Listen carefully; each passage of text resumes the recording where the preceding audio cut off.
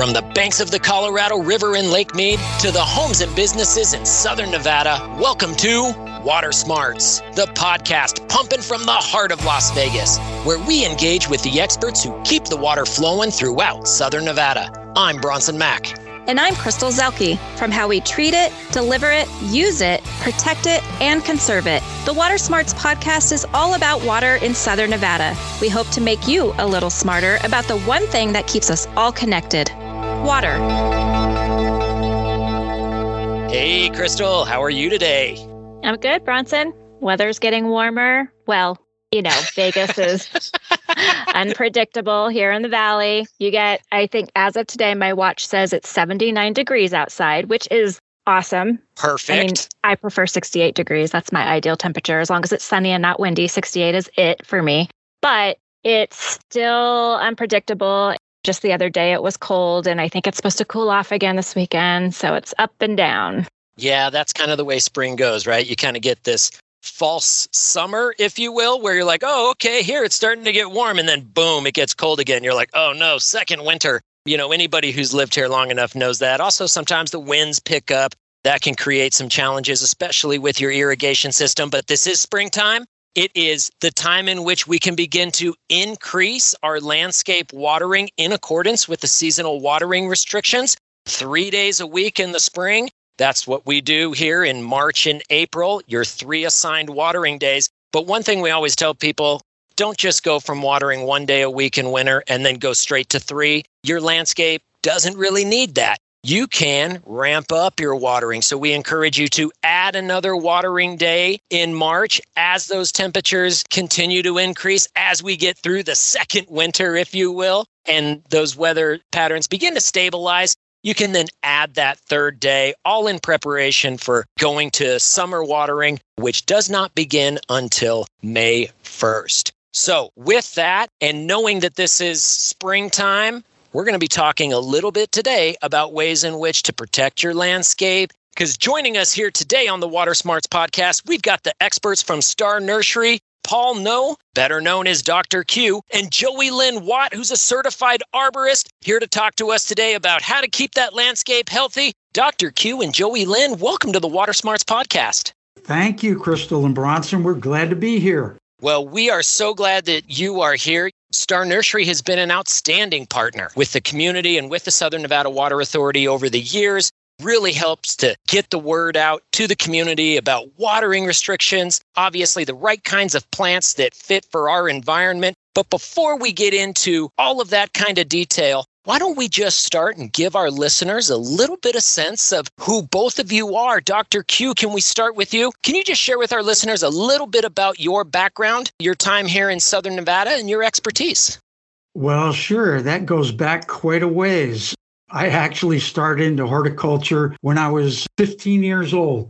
Started working as a carry-out and water boy at the local little nursery in Southern California. And I got so interested in plant material, and as much as I could learn by watering plants and reading signs, and I just fell in love with learning as much as I could. When I was 19 years old, I actually took the California Certified Nurseryman's exam, which was a pretty tough exam to get credit for in California.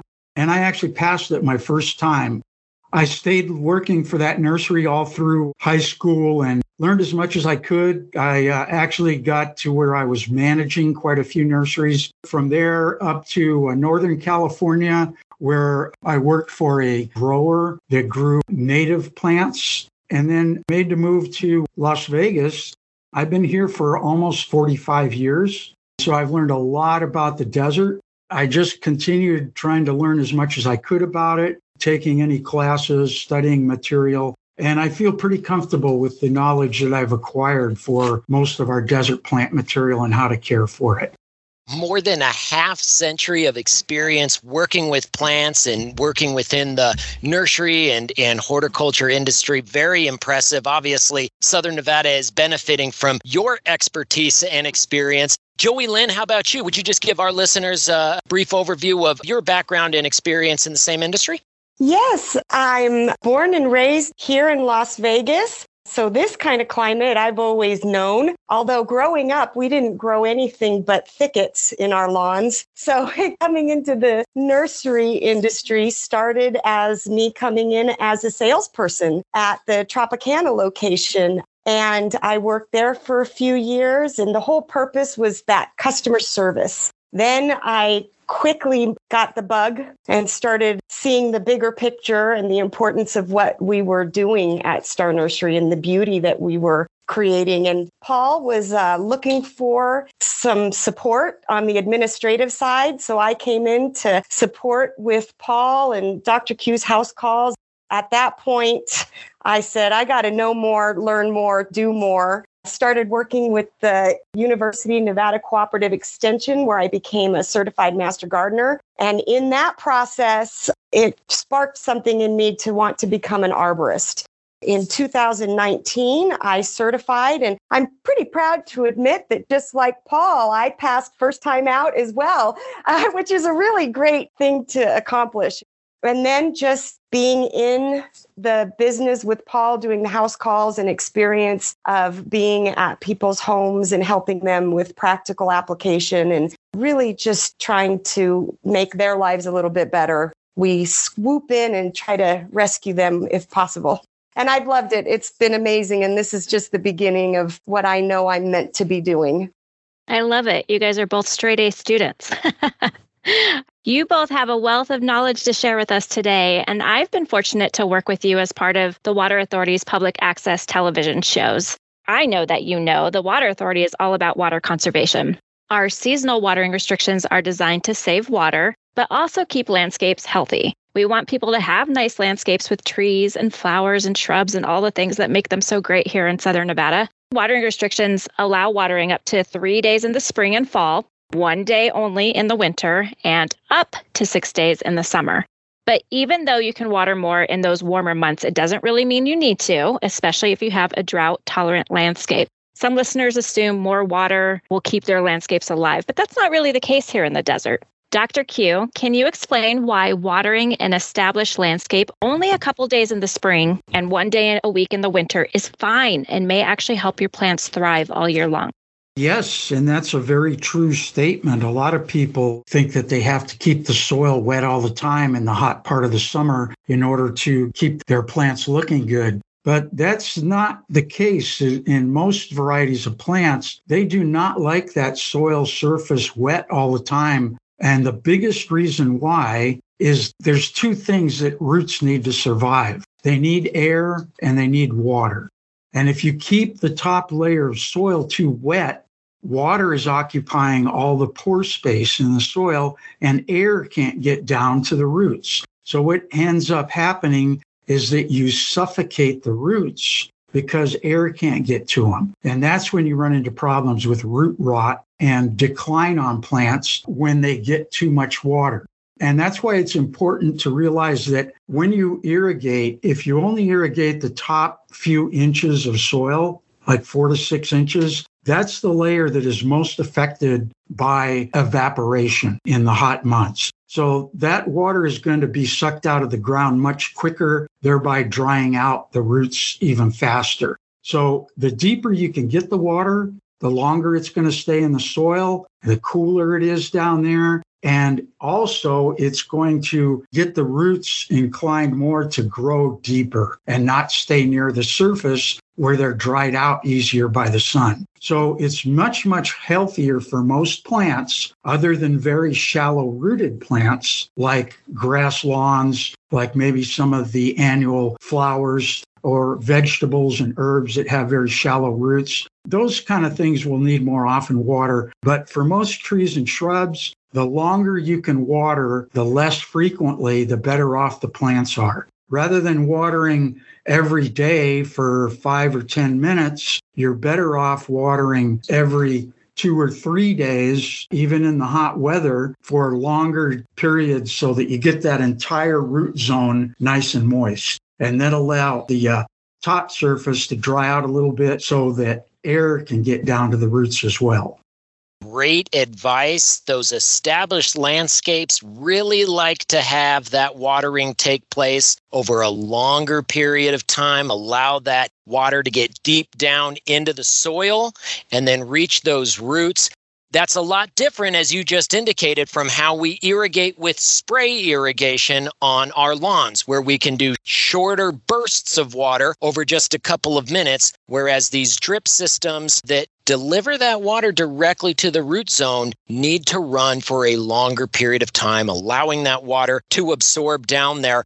We have a lot of people here in Southern Nevada that are going to be making some changes to their landscapes, maybe adding some new plants, maybe replacing that grass with some new trees and some new shrubs. Joey Lynn, let me ask you, we're still having some cool days. Before it gets too hot, what should people be doing in their yards with their landscapes, their trees and their plants to prepare for these hot summers that we have here in Southern Nevada? The very first thing I would recommend everybody do in preparation is run their system on a manual run.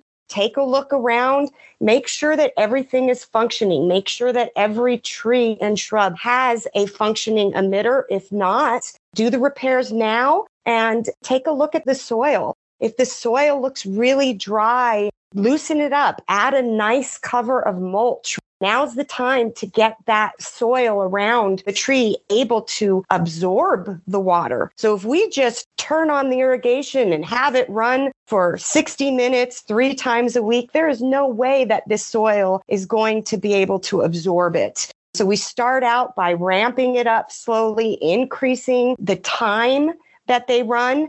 We recommend 60 minutes first thing in the morning because that is what the emitters are rated. They have a rating on them for drip emitters, and that is gallons per hour. That's what those little GPH stand for. So if you have 2 gallon per hour emitters, run them for 60 minutes, you can quickly do the math to see if that tree or shrub is getting enough water in that time. Going back to the long, deep drip irrigation, when the water drips out of those little emitters, it may not look like much, but it's pressing in one little spot and it's drip, drip, drip. And time allows that water to push itself down deeper into the soil. Depending on the kind of soil you have, will depend on how fast it drains, how wide it goes, or if it just sits and pools on top. So that's why checking it visually is the very, very most important thing. Adding some mulch, adding emitters where it's needed is what you can do right now. And that's going to accomplish a lot instead of just jumping right into 3 days a week when we're still cool and that soil doesn't have the opportunity to absorb it. So just a quick follow-up there. You referenced about 60 minutes for that watering, and that's for your drip system. Those are on your trees and plants, right? Okay. Absolutely. And then for your grass, obviously, you're watering that in minutes because just like you said, those drip emitters are putting out gallons per hour. Our pop-up sprinklers for our grass, they put out gallons per minute. So a big difference in the amount of water that gets distributed through those different types of irrigation systems. That is correct. And remember also with the sprinkler system that is for lawn, that is high pressure. So a lot is coming out at a very short periods of time. With lawn, be very conservative. We always recommend alongside with the Southern Nevada Water Authority to do a soaking first. Let that water absorb into the roots of the lawn and come back again and do another 4 minutes. So absolutely, lawns have a high pressure sprinkler system that runs in minutes. Drip irrigation has a pressure reducer that causes the water to come out at a lower pressure and it drips in one spot. And those are gallons per hour. Good information. Everyone needs to understand the difference between sprinklers and drip, and you don't run them the same or the same amount of time. Joey Lynn, I was on the Star Nursery website looking at seasonal gardening and landscaping tips. As you said, being conservative can help your landscape with the watering, and that applies to pruning as well. Sometimes a little nip and tuck is all you need. You don't need to cut back a plant immensely or the tree to the stalk. Can you explain why a plant needs pruning and how does that actually help the plant? Let's talk about trees first. Pruning for trees is very, very important in creating wind space in the canopy. When you have trees, especially here in southern Nevada, we have a lot of desert adapted trees. They grow very fast and they have a large canopy, and you need to thin that out so that when our dry summer winds come, the wind can pass through. What happens in these very, very fast growing trees, the canopy gets real full. And when the wind comes through in our dry heat, those branches and twigs, they snap and they break. So pruning trees, cleaning out the canopy, anything that is broken or rubbing, that's the first priority to do that.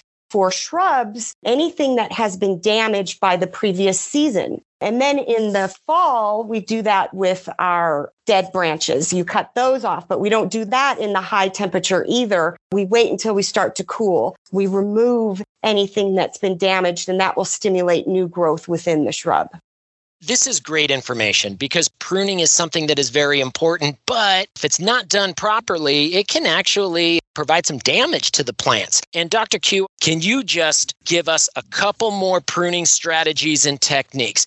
Certainly on trees, a good recommendation from most arborists, you never want to remove more than about 15% of the total canopy in one growing season. And the main reason for that is if you eliminate too much of that canopy, the tree cannot produce as much food for itself through photosynthesis as it can with that larger canopy. So you don't want to prune too much of it off at one time. Do it in segments. If you've got a huge tree that you just want to reduce the size on, do a little bit each year. Thinning out the canopies has two very, very beneficial things that it does for the tree. One, it allows more sunlight in the center so that the leaves can photosynthesize and stay green. Otherwise, if it gets too dense a shade in there, those leaves are not going to be able to photosynthesize and they are going to turn yellow and brown and fall off.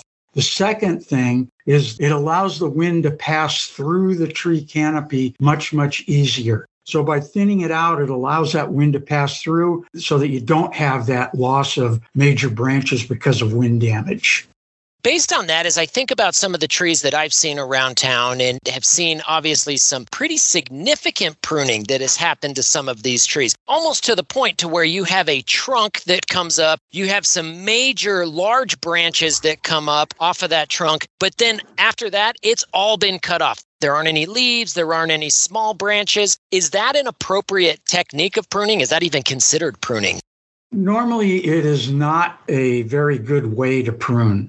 A lot of times, topping of trees where you cut off a large portion of the canopy right off to a huge branch, it destroys the central leader of some trees that have a central leader and all the branches grow horizontally off of that leader.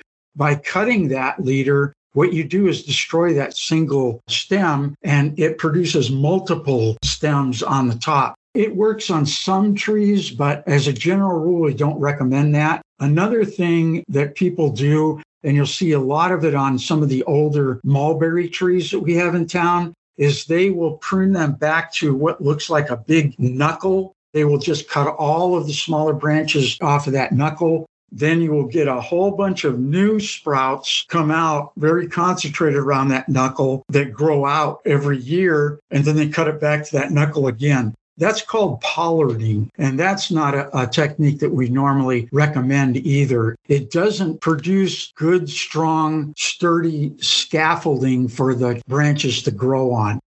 So I know fruit trees are supposed to be pruned in the winter before the fresh growth sprouts up in the spring. But Joey Lynn, what about other trees and plants? Is it too late to prune those now that we are in the spring season?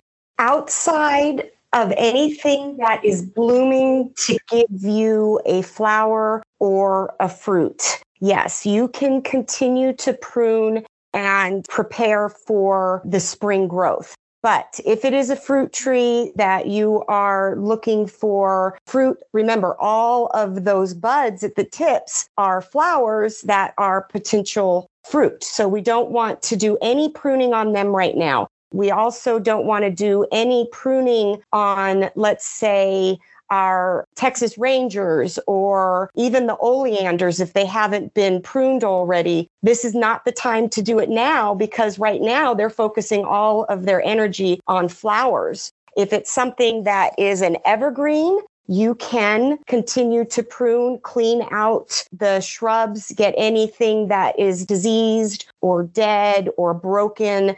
And since they're evergreens, they're always putting on new growth. So yes, there is still time for your evergreens. So besides pruning, I know that soil preparation and fertilizing are also key factors to keeping your landscape and your garden healthy. Dr. Q, can you give us some tips on fertilizing in the spring? Is it too late for that now? And what other soil preparations should be done on a yard in the spring? Let's start with the garden. Right now is a great time to start your warm season vegetables or herbs, which can be grown pretty much year round. The seasonal vegetables for gardens come in two categories. There's warm season, tomatoes, peppers, squash, melons. Now's the time to get those in the ground.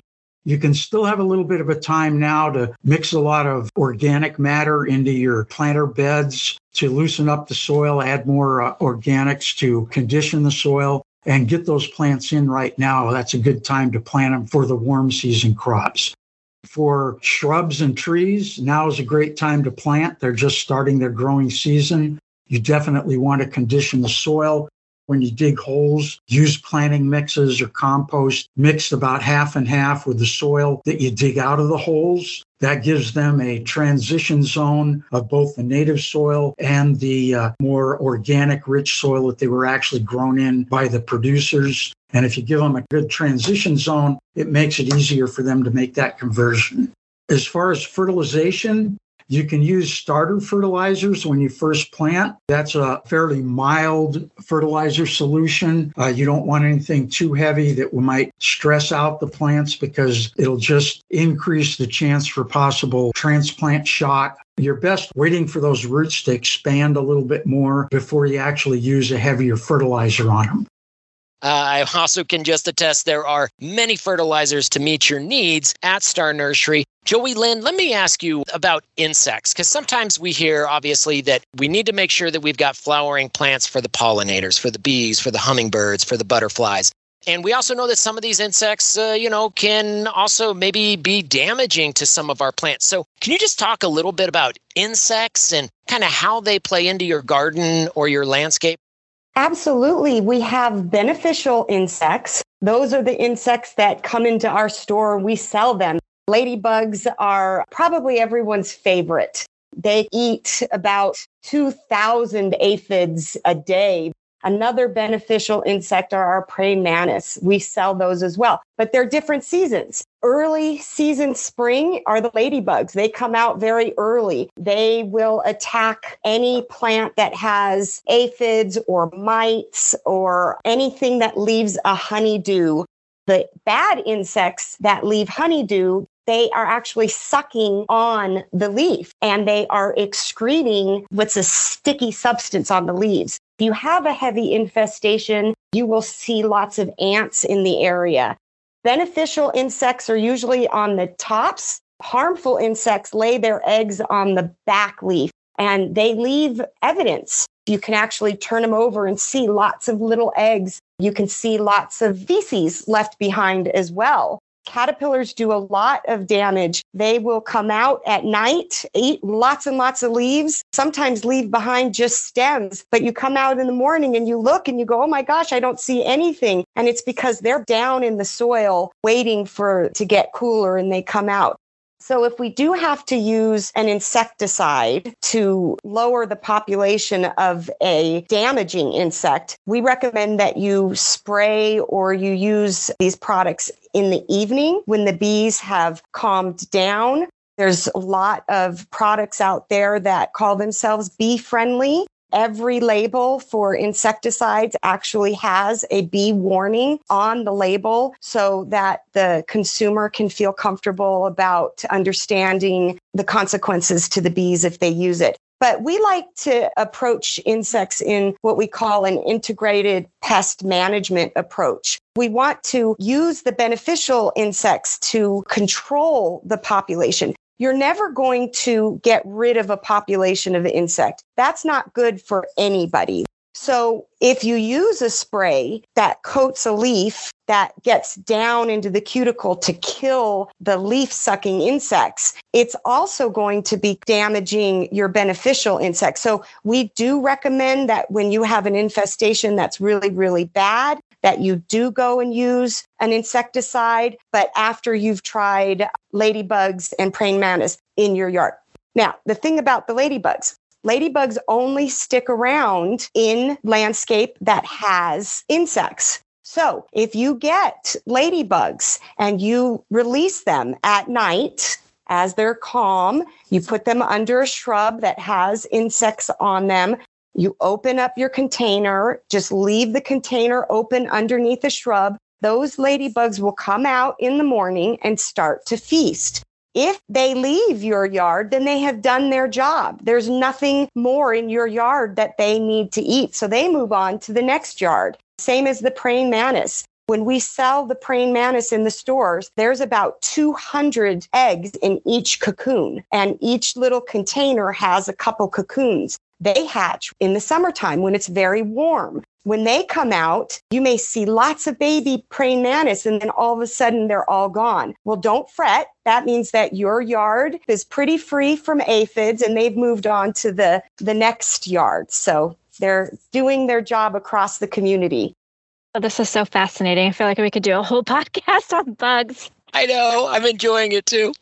Dr. Q, let me ask you this, because I really have a couple of plants in my landscape that struggle. I don't know what the problem may be, but, some of the leaves started turning brown. They started getting a little bit brittle. I changed out the emitters so that they were getting more water, but then I wasn't sure if maybe the issue was they were getting more water and they needed less. So for somebody like me who isn't so much of a green thumb, where can a person like me go to get more information, more help, maybe specific to my plant issues that I'm having? You got any advice on where we can get that assistance? There's lots of resources out there available. One of the things I can tell you, you're going to have brown, yellow, or crisp leaves on almost any plant. And usually it's from the older growth on the plants, especially during the new growing seasons like right now. The older foliage is going to drop off as the new foliage comes out. And that's going to be typical of most all plants and trees and things. So I wouldn't be real upset about that happening. To make sure that a plant's healthy, you want to look for that new growth. And as long as it's putting out new growth, then that plant is healthy. So if you have a few brown leaves, yellow leaves, it's not going to be a major problem. Now, if you have a lot of them, then you do need some help. You need to either take a picture of it or bring a branch in, go into your local nursery, ask one of our salespeople to see if they can identify what the problem is. But there are plenty of resources out there. You could go to our website at starnursery.com. We've got a lot of free information on different gardening topics. You've also got the Sunset Western Garden book, has a lot of great information in it. SNWA website has a lot of good information on it. The Cooperative Extension Service, and of course the Springs Preserve as well.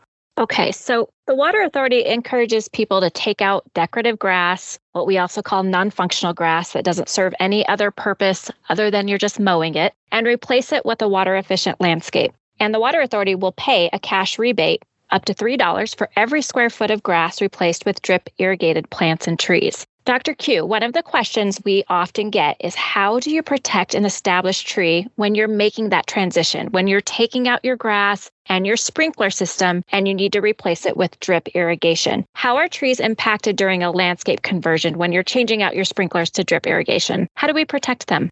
That is a great question because we want to protect mature trees in the landscape. But if you don't supplement the water that is going to be lost by removal of grass, they are going to suffer stress because all of those tiny little roots that are up right underneath or mixing in with your lawn's roots have been used to that water for such a long time that that's what the tree is used to. So what you have to do is you have to figure out a way to supplement the water that is going to be removed by removing that grass. And the only way you're going to do that is to add more emitters in a larger range around where those roots are growing, and use either drip emitters, or you can use inline subterranean emitters as well. That's a must. You have to do that. Otherwise, it'll be a very short time after the lawn is removed that your tree is going to decline. And it's going to decline by suffering from not being able to get the water that it was getting before. You have to have a way to supplement that water and plan to do that at the same time as removing or right after you remove the lawn. If I may add something, we do have an insert that we have on our website as well, and it's put out by the Southern Nevada Arborist Group. This is a whole article that is called Protecting Established Trees During Lawn Removal. And it goes into great detail about how to protect these trees during the lawn conversion. And we're learning very quickly that the trees do everything that they can to survive. And we may not see the trees struggle for about 2 to 5 years after the conversion. There's a difference between keeping a tree vigorous and also just having a tree sustain itself. If you are in a situation that you have a tree that is older, that is on the cusp, or it's been struggling for years, during that conversion, it might be time to make the decision to remove the tree. If it's in doubt and it's been there a long time and it's a tree that's no longer considered viable here, that would be the right thing to do, which is to remove the tree. But replace it with something conducive to our environment. I'm glad you brought that up, Joey Lynn. What you referenced there, starnursery.com, the green pages. There's a wonderful article there from the Southern Nevada Arborist Group talking about how to protect your trees as you do your landscape conversion. I appreciate you really emphasizing the fact that trees continue to be important in our community, providing that shade. All of the shade that we can have here in Southern Nevada is helping to minimize that heat island effect. Well, Joey Lynn and Dr. Q from Star Nursery, thank you so much for joining us here on the Water Smarts podcast. We really enjoyed having you and really appreciate you sharing such great information with all of our listeners. We had so much more to cover, so we're going to have you back on. Great. We're willing to come back on anytime you want us. The Water Smarts podcast is brought to you by the Southern Nevada Water Authority, which reminds you to follow the mandatory seasonal watering restrictions. You can find your assigned watering days on snwa.com. You also can find landscape tips and rebate coupons to help you save water and save money, like our rebate coupon for a Water Smart irrigation controller. That's right, Crystal. Smart irrigation controllers can automatically adjust watering in accordance with the weather. And many of those devices also provide convenient access via your mobile device. So you can go ahead and change your sprinkler clock from your phone from the comfort of your couch without having to be an expert in sprinkler clocks. Just pull out your mobile phone or your tablet and set that clock. Smart controllers also automatically can turn off your irrigation system when it rains. Our community can save almost 100 million gallons of water a day when everyone shuts off their irrigation system on rainy days. To get your rebate coupon for up to $100 off the purchase price, go to snwa.com. The website has a list of qualifying products and retailers where you can find these smart clocks. It's time to get smart about landscape irrigation by investing in a smart clock. So, Crystal, lots of conversation there about plants and trees. I think that is really, really helpful, especially when you consider everybody in Southern Nevada that lives here, and especially if you are a homeowner or a property owner, you've made the investment in your plants, in your landscape, so you want to keep them healthy. Yeah, and I've been fortunate, as I said earlier in the podcast, to work with Dr. Q and Joey Lynn on videos talking about everything seasonal landscaping, seasonal watering, all the tips that they have. They're so knowledgeable about landscaping here in the desert. And believe it or not, they, on top of everything else they do, they'll do hundreds of house calls a year, going to people's homes and helping them with, hey, my tree is dying and I can't figure out why, or why do I have these caterpillars hanging out on my plant? they'll go out and help you, which to me just really says there's a lot of people here that really want to know this information.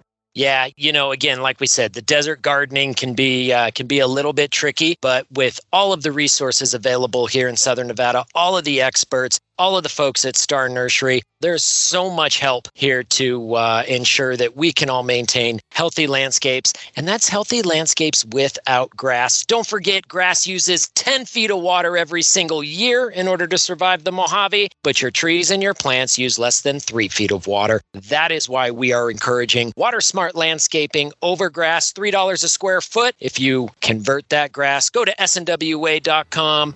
Well, that's it for this episode here of the Water Smarts Podcast. We hope that you will subscribe and listen next time. Hey, if you enjoyed this episode, leave us a comment. It does absolutely help. And if you have any questions that you would like to have us answer or a topic that you would like to hear about here on Water Smarts, you can reach out to us via email at watersmarts@snwa.com, or you can visit our website at snwa.com, fill out a contact form. What do you want to know? What questions do you have? We'll take them on right here on the Water Smarts Podcast. We'll see you next time here on Water Smarts.